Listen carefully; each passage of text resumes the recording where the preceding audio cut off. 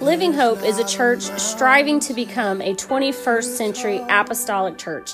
We are founded upon the belief that the Bible is the inspired, infallible Word of God.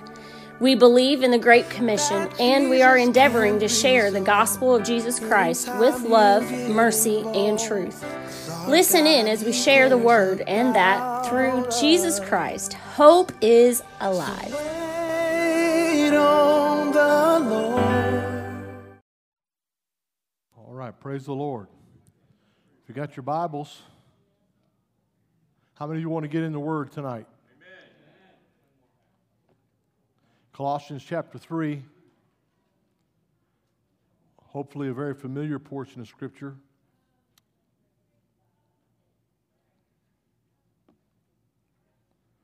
Beginning at verse 1. Why don't we all just read that out loud together? Wait just a second. I see some folks still turning pages to the New Testament towards the back of the book. Give you a chance to find it. Colossians chapter 3, verse 1, reading together. If ye then be risen with Christ, seek those things which are above, where Christ sitteth on the right hand of God. Set your affection on things above, not on things on the earth. For ye are dead, and your life is hid with Christ in God. Amen. God bless you. You can be seated tonight. A very short Google search asking a simple question about some things that people hide produced these results. People hide an embarrassing incident. I kind of get that one. That makes sense. Something happened, you're embarrassed by it, so you don't want to just kind of share that with everybody, right? People hide their web browsing history. 5, 6, 7. You're supposed to let some things just sit, right? People hide their debt. I think that's a good thing to hide, right? I mean, shouldn't probably share everything. Some people, according to this list, hide their family, something that happened in their family history. Amen? If you had an axe murderer in the family, you probably don't share that with everybody when things go on, right?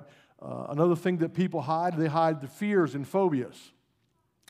Not like Brother Roberts, I'm terrified of snakes. We'll tell you that.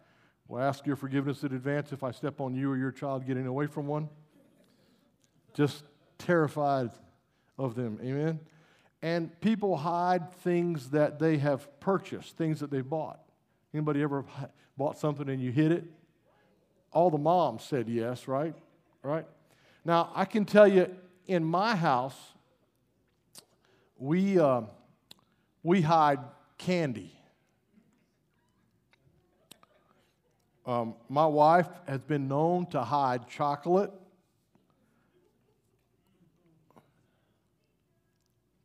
And anything sweet that she thinks I might get into. That's right, because she loves me. There's one of us that thinks that. I used to say for years that if you want to hide something from my wife, you hang it on the back of the vacuum cleaner, she'd never find it, because I clean the floors. I do the floors in my house. And so recently she is retired, semi-retired, and so I asked her if she wouldn't mind helping out in that area, and she got mad at me and said, I looked on the back of that vacuum cleaner and there was nothing hanging on it, so I don't know. But how many of you have ever hidden something and you forgot where it was? Okay, all right. But we don't generally keep a record of the things that we hide. Kind of defeats the purpose if you write down where you hid it, right? So people can't find it, right? And so, some of us are a little bit forgetful. But God is not like us. God doesn't forget where He hid stuff, right? And I know I've been guilty of having a bad memory, and some of you expressed that you have been guilty of having a bad memory. But God is not like that. He doesn't have a bad memory. In fact, I'm certain from what I read in Scripture that He's a very adequate record keeper. And so, at least in my mind, I don't know, maybe not yours, but in my mind, I feel like God has a scrapbook. Any scrapbookers in the house? One. Come on, really? There's only one person does scrapbook, a little photo album, right? So when the guests drop in, you pull out the old photo. I know it's technology date, right? Everybody, they don't pull out photo albums anymore. They pull out their phone or their iPad, and so nobody has pictures anymore, right? But I believe that when we get to heaven, when we're all hanging out in the throne room, right there in God's living room, there's going to be a coffee table. That's just my imagination. And in the middle of that, there's going to be a little scrapbook. There's going to be a photo album. There's going to be something there that belongs to God, and He's going to open that up. And I believe the Lord's going to look through some old photos, and He's going to find a few things that they're going to be there just to show us so that we can know. Now, come on, any of you ladies keep some of those photos? My wife likes to keep every picture, and she puts them all over, and you can just find a picture everywhere in my house because my wife likes to keep that. And so, so we're going to talk about this little scrapbook thing, right? And so in Scripture, in the Bible, there are 3 specific arks that are mentioned. And each of those represent, for our humanity and for us as children of God, these arks that we're going to look at tonight in the Bible, they represent for us a place of shelter, a place of safety, and a hiding place. And so, I would imagine, you just kind of got to get your mind out there with me just a little bit, that each of these arks that are in the scrapbook of God, that they're a type and they're a shadow of Jesus Christ. Well, what do you mean by that, Brother Roberts, when you start talking about types and shadows? What I'm talking about is that you can look, we're going to talk about these things, but you can see the foreshadowing or the pattern, or it's laid out how things are going to happen. And so there are many things in the Old Testament that were built in shadow and type and form, and they come to life in the New Testament. And they're done in the natural sense, and they're brought out in the spiritual sense in the New Testament. And so there are 3 very specific things that we're sheltered from that I want to talk about tonight. And so tonight we're going to kind of take the scrapbook journey, and we're going to go back to Sunday school. So turn with me to Genesis chapter 6. We're going to read verses 13 and 14, and we're going to talk first tonight about Noah's Ark. Genesis chapter 6, beginning in verse 13, and God said unto Noah, the end of all flesh is come before me, for the earth is filled with violence through them, and behold, I will destroy them with the earth. That's a pretty big statement. God says, this is what's happening. Now He turns and looks at Noah and says, make thee an ark of gopher wood. Rooms shalt thou make in the ark, and thou shalt pitch it within and without with pitch. And so the first photo that I think you might find in God's scrapbook, maybe right there on the top in the front of the book, is going to be this picture would be of the ark that Noah built. So here's kind of my rendition of God.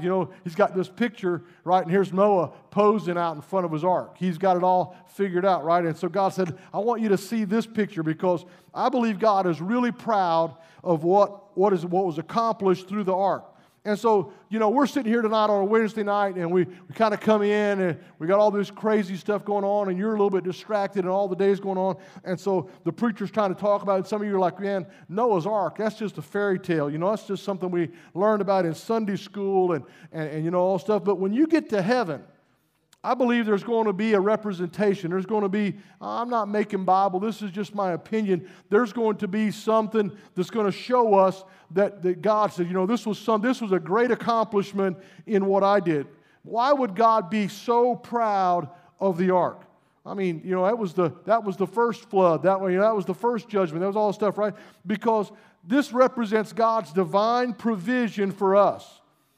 As you begin to dig just a little bit deeper, just on the surface of this, the Hebrew word that is used here for an ark, it's describing a box or literally a chest. And so when you want to hide something, Brother James, when you want to hide something, what do you do with it? Well, that's a good place, right? But what do? You just cover it up, right? You put it inside something. You put it out of sight, right? And so if you want to hide something, you've got to put it in a secure place, like a chest or a box. You've got to do something like that. And so this ark, we understand this, you know this, was designed by God for one reason, to protect Noah and his family from judgment. Now, we think of that because we learned about Noah and the ark in Sunday school, and we don't preach about it or teach about it a lot, and we think, man, this is a great story. But the ark is one of the greatest types and shadows of salvation in all of Scripture. In fact, if you sat down, I could probably almost off the top of my head, there are at least 11 specific types and shadows that are you could find in a simple study of the ark. And all of these are patterns and types, and they're shadows of salvation and of Jesus Christ. And it was a very specific design. It was made just exactly the way that God said it. There was one door and one window, and there were 3 floors in it, and they could represent so many different things. You know, you could talk about the floors in the ark and how God represents himself as the Father and the Son and the Holy Spirit, right? The Creator and the Redeemer and the Regenerator. And all of this is a type and a pattern and a shadow of God's plan that He would bring forth. And we talk about the ark being a type of baptism where they were in the water. And those are great things. But the purpose of the ark, the real purpose of the ark, was deeper than just a shadow. It was to hide Noah and his family from judgment. And so tonight I want to talk to us about some hidden things, some things that are hidden, because when God gets mad, hello? I don't want to be around. Now, I've got a lab pup, and he's not like most labs. He's super sensitive, and he's super sensitive. He's a good dog. I let him out this morning, and I let him out and said, "Go potty." And I told him, "Don't you run off." Now I don't know where he went, but he was gone for 20 minutes, and I didn't go look for him. He's kind of got it like that. No one really cares. He's a pretty good dog. And he comes back, and I opened the door, and I let him in. I said, "Where have you been?" I didn't get loud or nothing. I just said, and he's just cowering down. Like somebody's going to beat him. Never, right? It's not happening in my house. And he's just cowering down. And listen, I want you to understand, when God gets mad, when judgment comes, I don't want to be around. Because like my lab dog, like my little pup, when God gets mad, I'm like, uh-oh. If even there's a hint that he's raising his voice, I want to be away from that, right? And so the first thing that we're going to talk about in this scrapbook of God, the first thing that he hides us from is judgment. So wow, we came to church on Wednesday night, and you're going to talk about judgment. Listen, for all you naysayers that don't believe in judgment, that don't believe that God is a God of love and God wouldn't hurt anybody and all this, right? Listen, you need to go back and read the book of Genesis. And then you need to skip over the rest of it and go and read the book of Revelation and see, because God is a God of judgment. And so the clearest and the most comprehensive type and shadow of the believer's salvation in Christ is found in Scripture. You need to understand it. It's a very clear representation in our text here in Genesis. And God said, "The end of all flesh is come before me." Not some flesh, not their flesh, not that. No. He said all flesh. And he says to him, because of this, because I have finally gotten to the point where I'm going to bring judgment, I want you to go make an ark. He was saying to Noah, "No, I'm going to put you in a box. I'm going to put you in a place that's secure. I'm going to put you in this little chest area here." And so you need to understand that the ark was literally designed and built out of the same materials that they were making coffins out of in that day. Gopher wood. It's where you put dead things at. And so, Noah, I want you to understand, I'm going to put you in a box. And so here's what Paul wrote to us. He says to the church at Colossae, he says, for ye are dead. Now, none of us like to be dead. I didn't see a hand come up. Nobody said, please, oh, let me be dead. No, right? All right? And so Noah's Ark was a hiding place, a place of divine refuge right in the middle of judgment. And so the ark was secured. Those that were inside were hidden away. They were secured from the outpouring of judgment. And it was the only place of safety. There was no other place. It was provided by God when everybody else was in trouble. Only Noah and his family were saved. It was the only place of deliverance. There was judgment coming. There was wrath being poured out. And listen, you need to understand this. There was no plan B. There weren't any alternatives. There wasn't, hey, I don't like that boat. I'll wait for the next one. There wasn't, hey, I don't like that pastor. I'll wait for another one. There was none of that. You need to understand, this was the plan of God. And God said, I've created this for the purpose of delivering this man and his family. The writer in Hebrews, who's writing from a prophecy from Psalms chapter 40, verse 6, and in the middle of that verse, he says, wherefore it cometh into the world, he saith, sacrifice and offering thou wouldest not, but a body thou hast prepared me. So it may, you need to understand, God said this was the type and the shadow, but in the reality, I'm going to give you something that's going to protect you. I'm going to give you a hiding place, and that hiding place is the body of Jesus Christ. That hiding place is the church. Now, for some of you, you say, man, the church they don't feel like an ark, right? But sometimes it feels like a box. And sometimes, you know what? He calls it his body. He calls it a church. And according to the Word of God, He places you in the body. Now, I'm not trying to go deep into this whole ark thing, but understand that the elephant didn't get to choose where he got to sleep. Right? He didn't say, I'm sleeping with the lions tonight. I'm sure all of that was figured out and set, right? I'm sure, right, hey, I'm tired of sleeping with this giraffe. You got to move her. She's too big. I'm sure there was none of that. Listen, and we come in, right, and we're like, listen, God has designed himself a body. And it is the type of the ark, and he calls it a church. And you need to have an understanding, and I need to have an understanding that it's a secure place. It's a place of protection for the people of God. Because the Bible tells us that Noah found grace in the eyes of God. And what you need to understand is that if you're going to find grace in the eyes of God, you're only going to find it in his divine provision for your life. You're only going to find it in the church. You're not going to find it somewhere else. Oh, I don't know, it's Wednesday night. We're just kind of, it's kind of, I don't know. And Brother James, he don't like to hide stuff in a box. He wants to put it in that big bear paw of his. But he can't hide everything in there.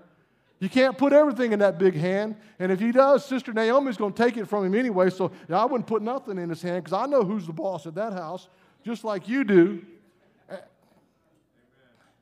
What you've got to understand is the church is more than a building and more than four walls. It's more than just a time that we come together. But it's the divine provision of God for your safety. It's a place where you are set apart. It's a place where God has hid you from the effects of this world. Here's what Paul said in the New Testament in Philippians chapter 3. I'm reading from the New Living Translation. They'll have the King James up there for us. Paul says it this way. I've told you often before, and I say it again with tears in my eyes, that there are many whose conduct shows that they are really the enemies of the cross of Christ. Now, I'm going to tell you, we're talking a little bit about judgment and hiding, and I don't want to be the enemy of the cross, right? I want to be the benefactor of the cross. Verse 19, they are headed for destruction. Why? Because their God is their appetite. They brag about shameful things. They think only about life here on earth. And he goes on to verse 20, he says, but we are citizens of heaven, where the Lord Jesus Christ lives. Somebody needs to understand that the church is more than what you can see when you walk in here. But the church has a divine, it has the ability to secure you and put you in a place of hiding. I can imagine that one day God's going to open his scrapbook. He's going to say, look there. Look, there's a picture of Noah standing beside the ark, because that was the first type of the church that I built. And some people don't like the church. They don't feel, I don't like this, and I don't like this, and I don't like that, and I don't like that. You know what? You'd have been liking a whole lot of stuff when judgment came. I don't like this room. I didn't sign up for this room. I don't know, Noah, you got me in the wrong room. Noah, you got me in the wrong place. Noah, I'm not sleeping with a giraffe. Noah, I'm not sleeping with, that's a stinky, smelly. Noah, I'm not doing that. But when that rain began to fall, this is good, Noah, I'm all right. We're good, Noah, I got it. Listen, you can't afford to be a fair-weathered saint. You got to understand that the church, listen, you got to be careful how you treat the body. You got to be cautious how you treat the church. Why? Because this is your hiding place. This is your refuge. This is where you get on that train that's bound for glory. Brother Tyler, is this thing messing up? It keeps moving around. Can you still hear me? Okay. The old songwriter said, this train is bound for glory, right? And he said, you got to, right, because he understood that the end result was everything else is headed for judgment. And sometimes we can get frustrated and irritated and upset, but you've got to understand that the body of Jesus Christ is more than just a building and walls and rules and policies and all that. It's way bigger than that. It's a place of security. It's a place where you are going to step out of judgment. It's a place where you're going to come and find the salvation of a mighty God. Now, let me tell you something. You need to understand this. If you're taking notes, you got to get this. This is kind of a side note. God is never going to waste his grace. The Bible says Noah found grace in the eyes of the Lord, but it's not 8 verses later when he tells him the end of all flesh has come before me, and I want you to build an ark. You got to understand, God says, I've invested grace into Noah, and you got to get this. One of the most important things that you can see from this picture is the divine character of God. When God made his decision to judge all of humanity, it was before that first raindrop fell, before the sky had the smallest crack in it, the ark was complete. God said, I'm going to make a secure place because I put mercy here and I put grace here, and I'm going to hide my mercy and I'm going to hide my grace from judgment. You've got to understand that if you're in the church tonight, if you're a part of the body, God has invested grace and he's invested mercy in you. He's given to you mercy, and he's given to you that favor of God that you don't deserve. And he's not going to let that go to waste, but he's going to make a provision for you because he's got a hiding place for his people. Now we talk a lot. How many of you like Jehovah Jireh? Ooh, man. Oh, God's my provider. He's going to provide. Listen, I'm glad. We talk a lot about Jehovah Jireh and his provision, and we should. But we should talk more about God's ultimate provision for us that we call salvation. Hello? I'm talking to some folks tonight. You need to understand, we ask God for and about a lot of things, but the greatest thing that we can ever receive from him has already been given to us. You got to understand that my salvation is light years beyond any blessing that I can ever get. Or, come on, you got to understand, God has his mind made up. If you're taking notes there, Brother Silvati, write this word down, escape. In the mind of God, let me spell that for you. E-S, cape, okay? In the mind of God, there is always a specific means of escape that is already prepared. I can imagine God standing back, just grinning from ear to ear. I made that ark. Why? Because it was the type of my church. It was where I was going to put my body when judgment came so that nothing could hurt them, nothing could harm them. And some folks come to church and it's too cold, it's too hot, it's too this, it's too that. And we get all wound up about the church, and I don't like that preacher, I don't like this. And you know what? You're going to like a lot of things when judgment comes. If you're in the body. If you're in a hiding place, if you're literally dead and hidden with Christ, if you're really in that place, you're going to like a lot of things a lot more than you do now. You're going to be okay with a lot of things. You're going to be like, oh, prayer meeting? Yeah, I'm down with prayer meeting because prayer meeting's in here and not out there. We've got to get a little bit bigger picture. The Bible says this in Hebrews chapter 2, verse 3. He talks about how great a salvation. He said, how shall we escape if we neglect this great salvation? And somebody needs to know tonight that God has provided for you a hiding place He calls the church. And it is your escape. It is your place to get away from the judgment, to get away from all of that stuff. I don't know about you, but I just can't wait to get to the house of God.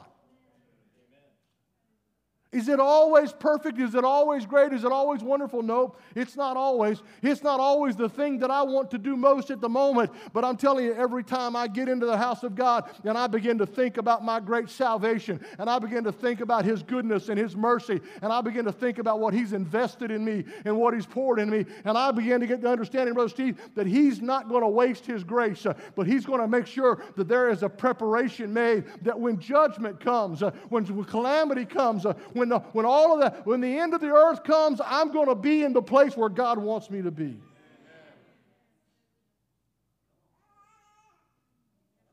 Oh, I don't know, man. Wednesday night, Brother Roberts, you can't talk about judgment. I mean, for crying out loud, the babies fuss when you talk about judgment. You got to do something different. But there's a second arc. The second photo as we flip this page in our scrapbook.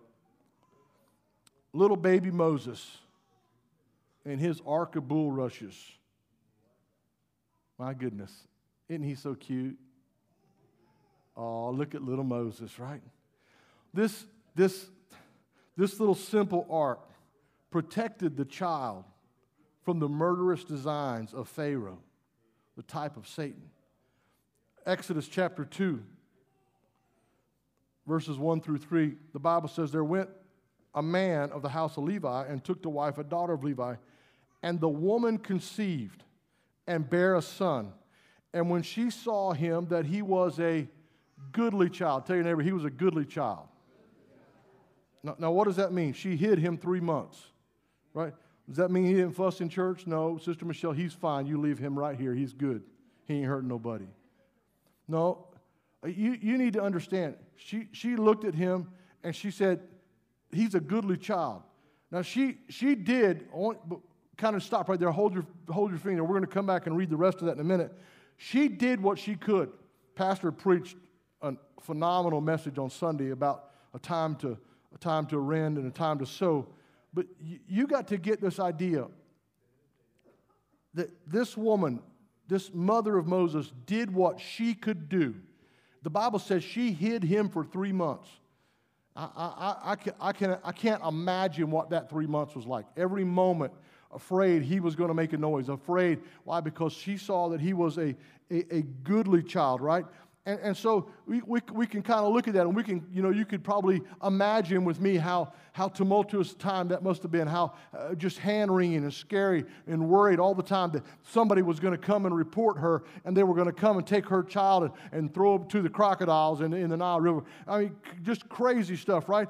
And so you got to kind of get that picture, but step back even just a little bit further with me, right? You know what? Here she hid him for 3 months. She did what she could do. This is what we do. We try to hide ourselves. Whenever something goes wrong in our lives, right, we hide it. Anybody honest? Right? You look around. See if anybody saw me. Start wondering if anybody heard me. And we just, we just start hiding it. This is how it happens, right? When sin entered the world, Adam and Eve, what do, right? Pastor talked about it on Sunday. They foolishly try to clothe themselves with fig leaves. Why? Because they're trying to hide themselves from God. And so this is a tragic and a very sad reaction. In their attempt to hide themselves, hide their sin, they reacted by hiding from the same voice that not only called them into existence, but brought them into close fellowship. And so now, instead of running to God's voice, they're running from Him, and they're using everything in their power to hide from Him. So their plan of self-protection failed. But God in His mercy is giving them a covering for their sin. In place, listen, you need to understand that sin always brings judgment. And so the commentators go back and talk about this woman looks at the baby Moses and says, he's a goodly child. The verbiage there, goodly child, other translations say he was a quality child or a special child. But what it simply meant, if you kind of dig into this a little bit on the surface, it says that the mother looked at that child and said, Moses, you've got a greater purpose than just to be fed to the crocodiles. And so you've kind of got to get the idea here as we look at this. I could imagine the picture of the great ark of Noah, and then there's this little photo of Moses in his little baby bulrush ark. Oh, that's so cute, little baby Moses, right? And so the principle is this, is that Moses, his mother recognized that he had a greater purpose on his life. And so sometimes God wants to hide you when you don't want to be hidden. Last year, my daughter had John and Rachel had some pictures taken of them and the girls. And in one of the pictures, Nora is not there. And I'm looking at, and of course, I'm grandpa, right? I'm like, oh, my, look at these beautiful girls. Oh, my goodness. I'm just grinning from ear to ear. And I'm like, baby, where's Nora? And she said, oh, she wasn't in all the pictures. But I began to study it closely, and I see an extra leg. And I'm like, that's Nora's leg right there. She's hiding behind them. She's doing all she can do to get out of the picture, right? And sometimes it's like this. You got to understand that there are times when God needs to hide you for a greater purpose. I'm trying to share with you a principle here. It's called the purpose principle. Moses was just a baby like any other baby, but mom recognized there was a higher purpose. There was a greater purpose in his life. And so she did what she could do, and she hid him for 3 whole months. And finally she says, I don't know what to do. And she begins to put him in this little ark, and she begins to put the pitch and the slime and everything on it. And she gets this thing all together, and she puts it out there, and she puts him in the river and gets his sister and says, you watch that baby, and you figure out what's going to happen there, and all this. And the Scripture shows us over and over and over again that when God has a purpose in a life, He's got to hide that life somewhere. So what are you talking about? I'm talking about God hid Joseph in Potiphar's house. He said, Joseph, I got a greater purpose for you, but I got to hide you over here in Potiphar's house. And we're like Joseph, I don't want to go to Potiphar's house. Oh, okay, let's move you out of there. We're going to put you in the dungeon. God, you don't understand. But no. He said, before I can put you in the palace, I've got to hide you some places. And Moses, I know you're a goodly child, and I know all of this kind of worked out good for you, but I want to hide you on the backside of the desert for 1/3 of your life before you can become a great deliverer and lead people out. He looked at the prophet Elijah, and he said, Elijah, you're a great man of God, but before I can really use you the way I want to, I'm going to have to hide you out here by the brook Cherith. And then, you know what? I don't like that. I don't like that, Elijah. Why don't you go find the poorest widow in the land? I'm going to hide you there. I'm going to put you there, right? No. Okay, that's good. Okay, but God says, David, you don't understand. David, you're great. You killed the giant. You're awesome, David. But I got to go hide you in the mountains and in the caves before I can make you a king. You keep reading through the Bible, and you're going to see this pattern that goes over and over and over again. The Apostle Paul was hidden in Arabia for 3 years after his conversion before he could become the greatest missionary. And so what are you talking about? I'm talking about, don't think it's strange when God begins to hide you because He's got a greater purpose in your life.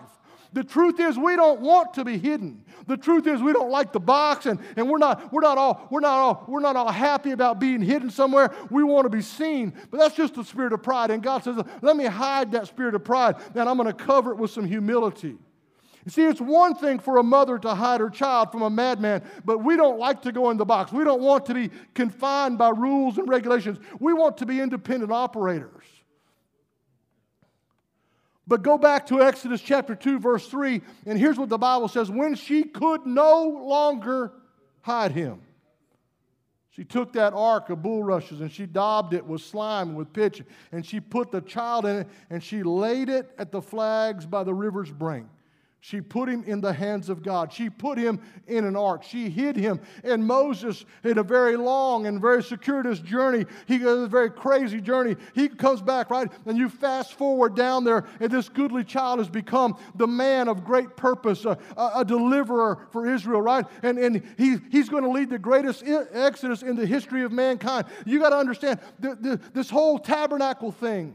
God is talking to Moses about this, and he's that guy. That baby that was going to be thrown in the river because his mother did what she could do, and because she saw purpose, and because he allowed himself to be hidden in what God wanted. It's just not for me. Let me help you with just a little bit of this. When Moses leads them out, God begins to set up the tabernacle. Again, another type, another shadow.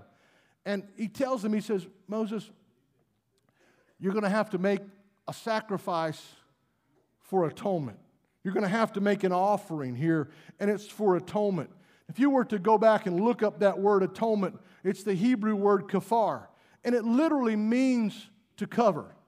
I began to read and study on this, and I said, wait a minute.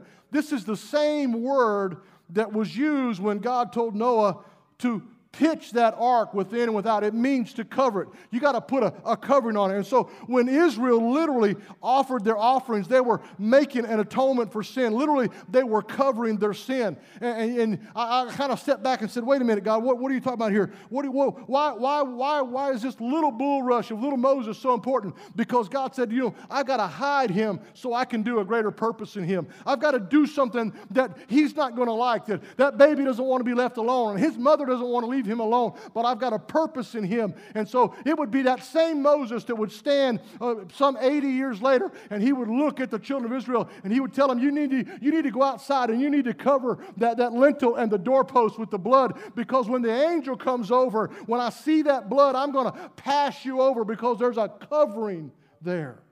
And so what we've got to understand is that outside of Jesus Christ, there is no safe place to hide. I know some of you have done everything that you can do. You've done all that you can do to hide who you really are. But you've got to understand something. When God put you in the body, He put you in a secure place. He put you in a safe place. But He didn't just put you in a secure place. He put you under that water of baptism and applied the blood of salvation unto your life. And you've got to understand, Peter said it like this, it's a like figure where even to baptism doth also now save us. You've got to get this. You've got to get some understanding that when there's got to be a covering on that life. That little ark wasn't nothing compared to the big ark, but it brought a greater purpose out in that life. And you're here tonight, and you've got a purpose, and God's got a purpose in your life. And I'm talking to every one of you that's been baptized in Jesus' name. When that preacher put you under that water, and he called out the name of Jesus, he covered you with the blood of Jesus Christ. That's why it's not important where you're baptized. We'll baptize you in the river, the creek, the bathtub, as long as we can get you under the water, and we're going to cover you. Somebody understand, there's a secure place that God has from judgment. But the second place that God's going to hide His children from, He's going to hide you from sin. He's going to put the blood. He's going to apply the blood. He's going to make an atonement. And every time they made an atonement, it was a covering. It was laid out. It was covered. And every time we baptize somebody in the name of Jesus Christ, there's a covering applied.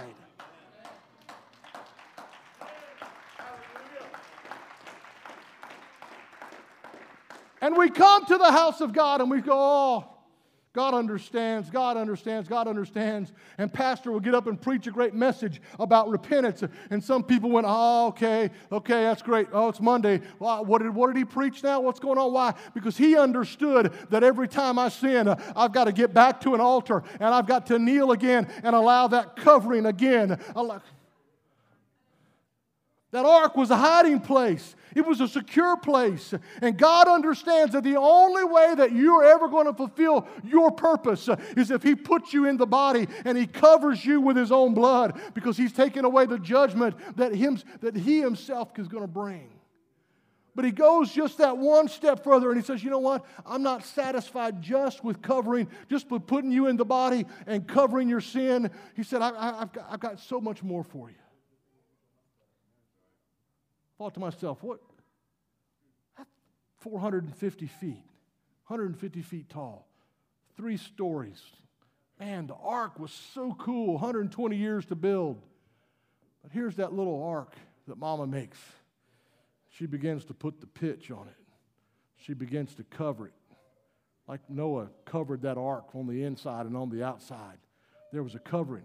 Now, all these years later, Israel, every time they bring a sacrifice and they make atonement, they're pouring that covering out. They're pouring that covering out. And that angel that's bringing judgment is good. When he sees the blood, he's going to pass over. And so if we're not careful, we come into the house of God and we're like, oh, man, that's such a cute picture. That's okay. It's just a little bulrush. But God's got a greater purpose in your life. And sometimes we don't understand. He's got to hide you under the blood. He's got to put you in a place where His mercy can flow, where His grace is not wasted. He's got to put you in that place because He's got a purpose for you. And we're like, oh, I got this. It's okay. God understands. I'm going to hold it in my hand. And God says, no, I got to cover that. I got to hide that. I've got to put that in a place. Somebody hear what I'm saying tonight. I'm talking about, listen, I know God's got a plan for your life and a purpose, but He can't fulfill that purpose with sin living in your life.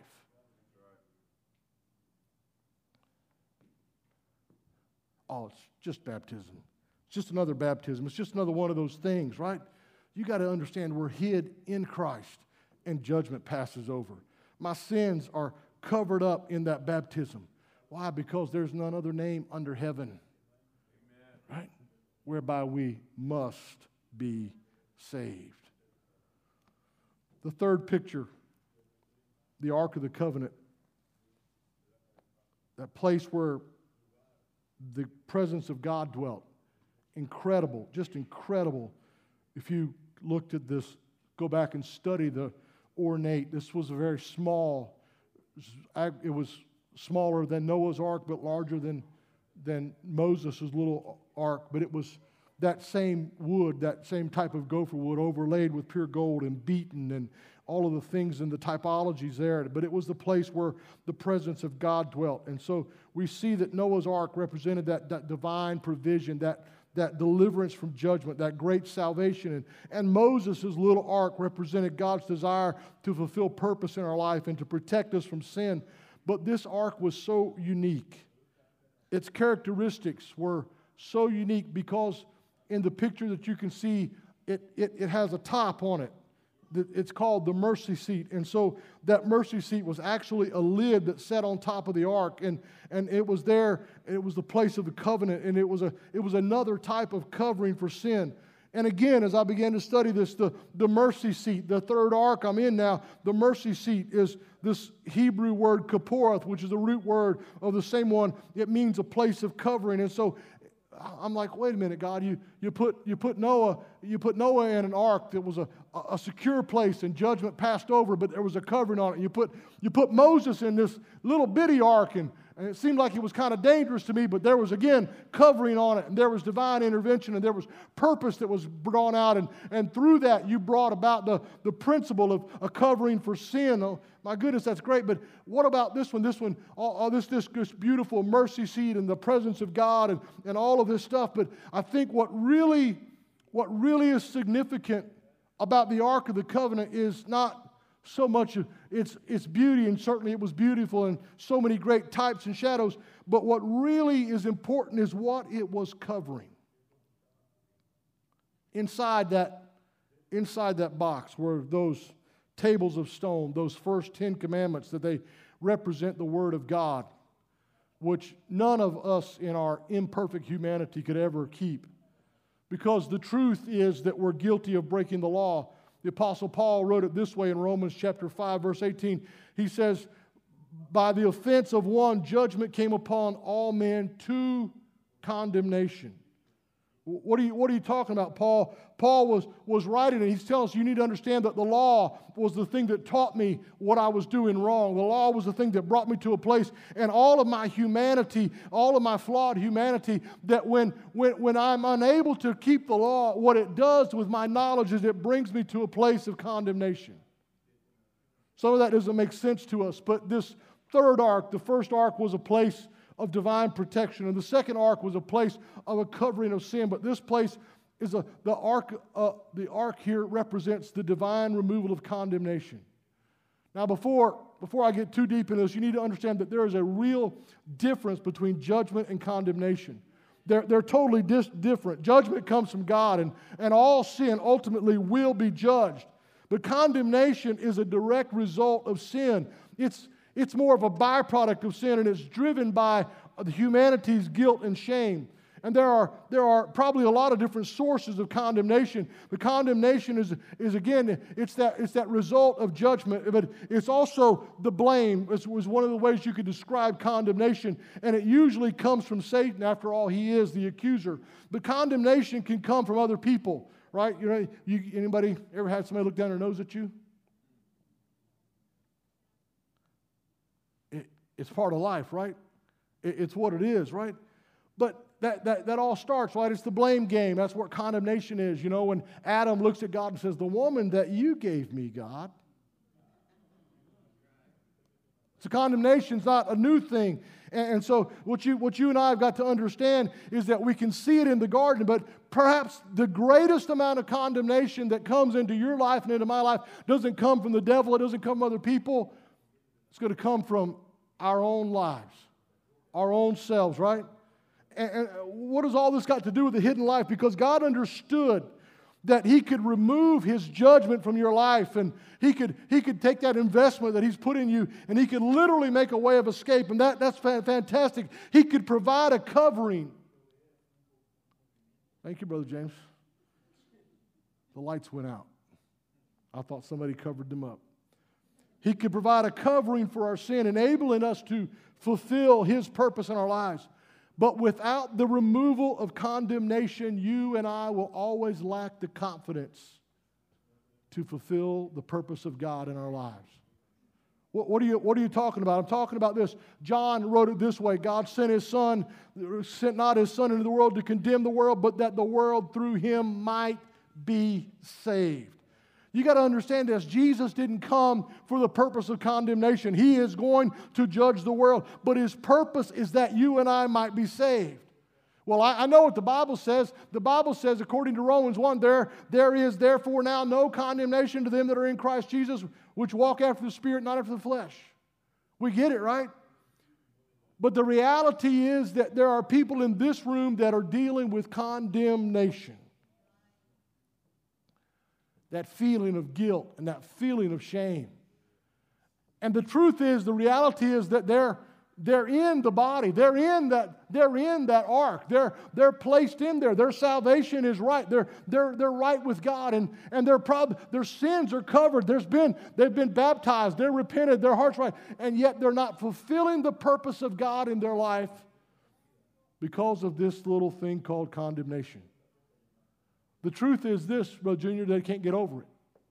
They can't get past it. It's called failure. It's called fault. It's called shame. It's called sin. It's all of those things. And we understand that when we ask God to forgive our sins, He is what? He is faithful and just. It's a guarantee He will do it.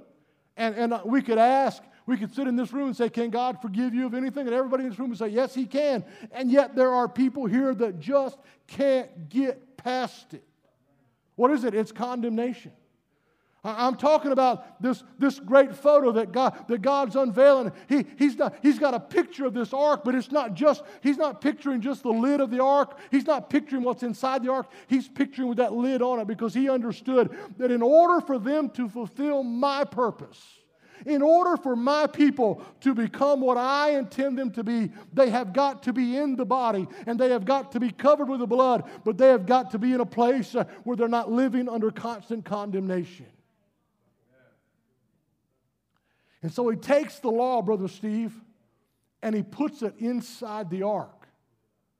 Now this one's very interesting, because in Noah's ark, we have to get in it. In Moses' ark, it's going to get crowded in there for big guys like us, but we got to get in it. I think that thing might sink, Brother Steve, if we got in it, but I'm talking in type and shadow. But in this particular case, Brother Bo, God takes the law. He takes the word that you can't keep and I can't keep, and He puts it in, and He puts the lid over it.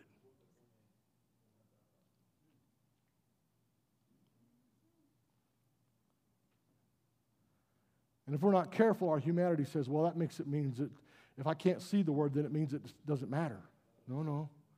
Because when they would make atonement, they would come in with that offering, and they would pour that blood on that lid, and those angels who were providing judgment would look down, and because of the blood, there was no judgment given.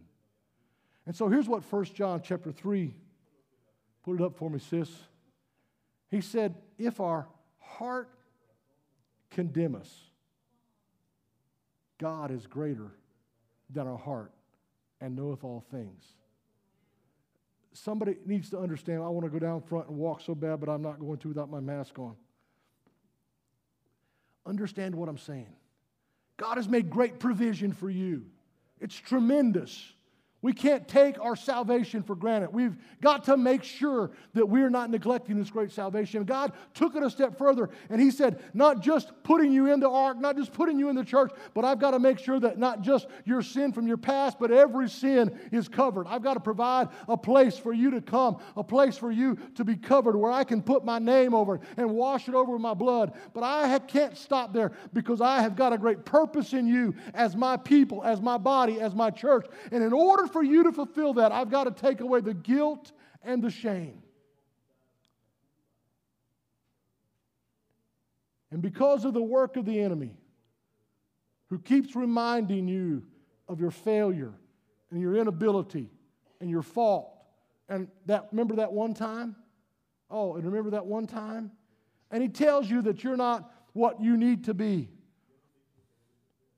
And he tells you that you're hidden away from the purpose of God when God's got you right where He wants you.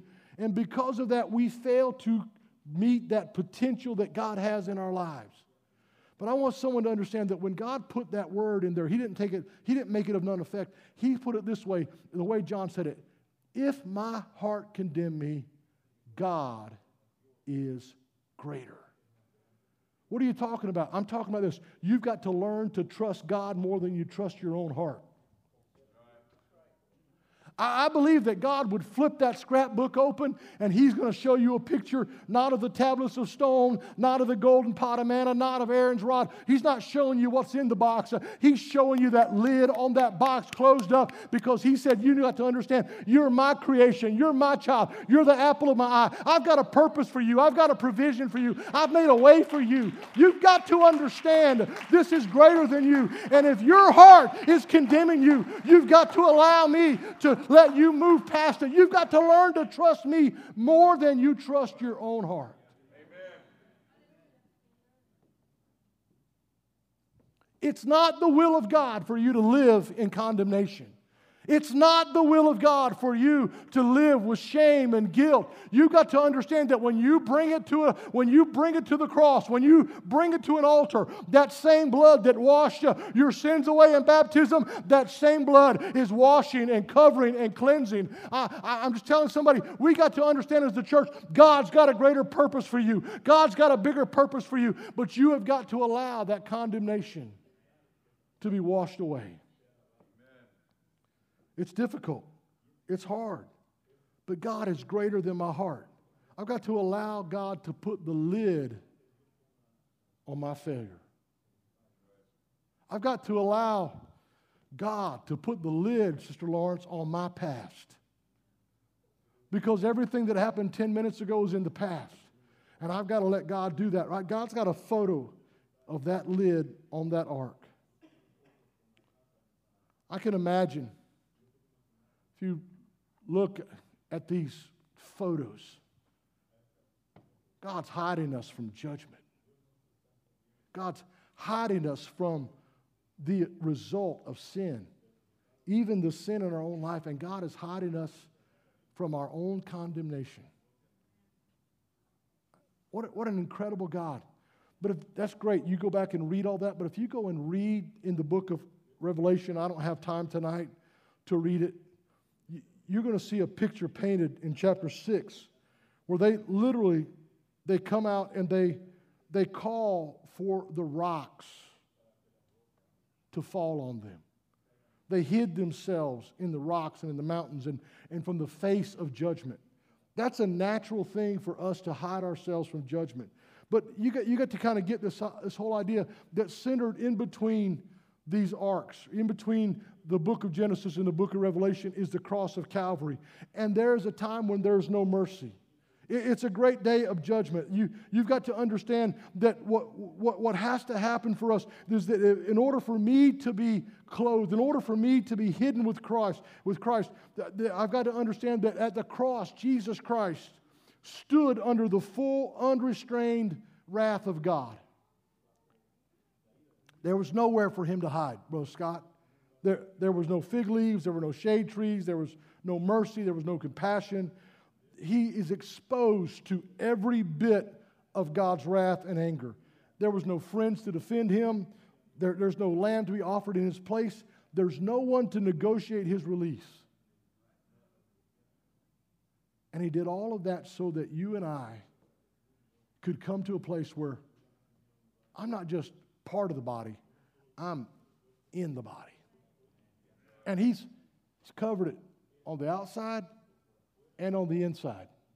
He's put that slime and that pitch, he's put that covering there. And then he took me and he hid me for his purpose, to be revealed at the time of his choosing. And he's covered my sin over and over and over again. But he's brought me to a place where he's putting that condemnation and that guilt in a place where I can't see it, and a place that's covered by the blood where he can't see it. I think God's probably got a lot of photos. I think he's got a lot of scrapbook photos. I think a lot of them are great, but I want you to understand that I think those are some of the ones that the Lord's going to, he's going to walk up to you, Brother Junior, he's going to go, "Hey, Junior, you see that one? What is that?" Oh, that's Moses. That's baby Moses in that ark. His mama did all she could do, but then it was my time. And I put him in there in that place of safety, and I hid him until it was the right time. And somebody needs to get an understanding that God has got you just right where he wants you. God is doing something in your life, but you can't allow that past and that failure and all that stuff. You've got to understand you're in the body of Jesus Christ. You're part of his provision. You're part of his great salvation. You're covered with the blood. And he's put that condemnation inside the ark so that you can fulfill his purpose. Stand with me tonight.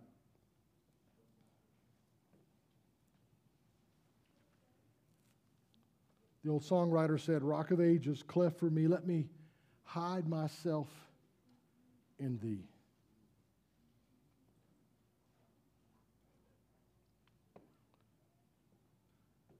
The Bible study tonight is more doctrinal, more understanding, more for something for you to grasp that's a little bit deeper than maybe an emotional pull. But you've got to get an understanding of not just what the world sees you as or what someone else sees you as, but how God sees you. God sees you in that ark with the door closed and judgment going on all around you. God sees you in that little ark by the river, and he's got somebody watching you for his purpose. He's going to hide you somewhere. He's going to put you where he wants you till that time of revelation. And he sees you standing before that Ark of the Covenant, understanding that the failure of your humanity and your inability to keep his word completely and wholly. And he's saying, "I want you to watch this last photo. I want to put the lid on this thing. I want to put that lid on that thing because I'm greater than even your own heart." Father, I pray tonight for the body. Lord, I thank you for hiding me. I thank you, Lord, for putting me in a secure place. God, I'm so grateful for your great salvation. I'm so thankful, God, that you have covered me with the blood and that I've got the ability to come back. But Lord, most of all, I am so thankful, Lord, that you have put that word inside that ark, and you've placed it, you've put a lid on it, God. You've put my inability, God. You've taken away my condemnation and my shame and my guilt. God, I give you praise, God. I'm thankful that you've got a greater purpose for my life, that you've got some things. Lord, I pray for the people that are here tonight, God. I pray for Living Hope. I pray, God, for our purpose, our inability, and our abilities in the name of Jesus. God, I pray, God, every spirit of shame, every spirit of guilt, God, every spirit of condemnation is bound in the name of Jesus.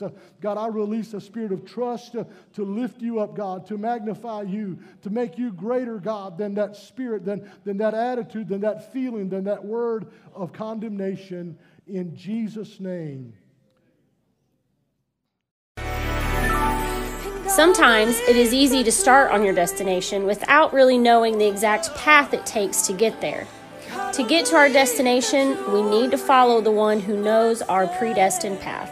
So be sure to subscribe and watch us on Facebook Live every Sunday at 11 a.m. Eastern Standard Time, and also visit us at www.livinghopemd.com.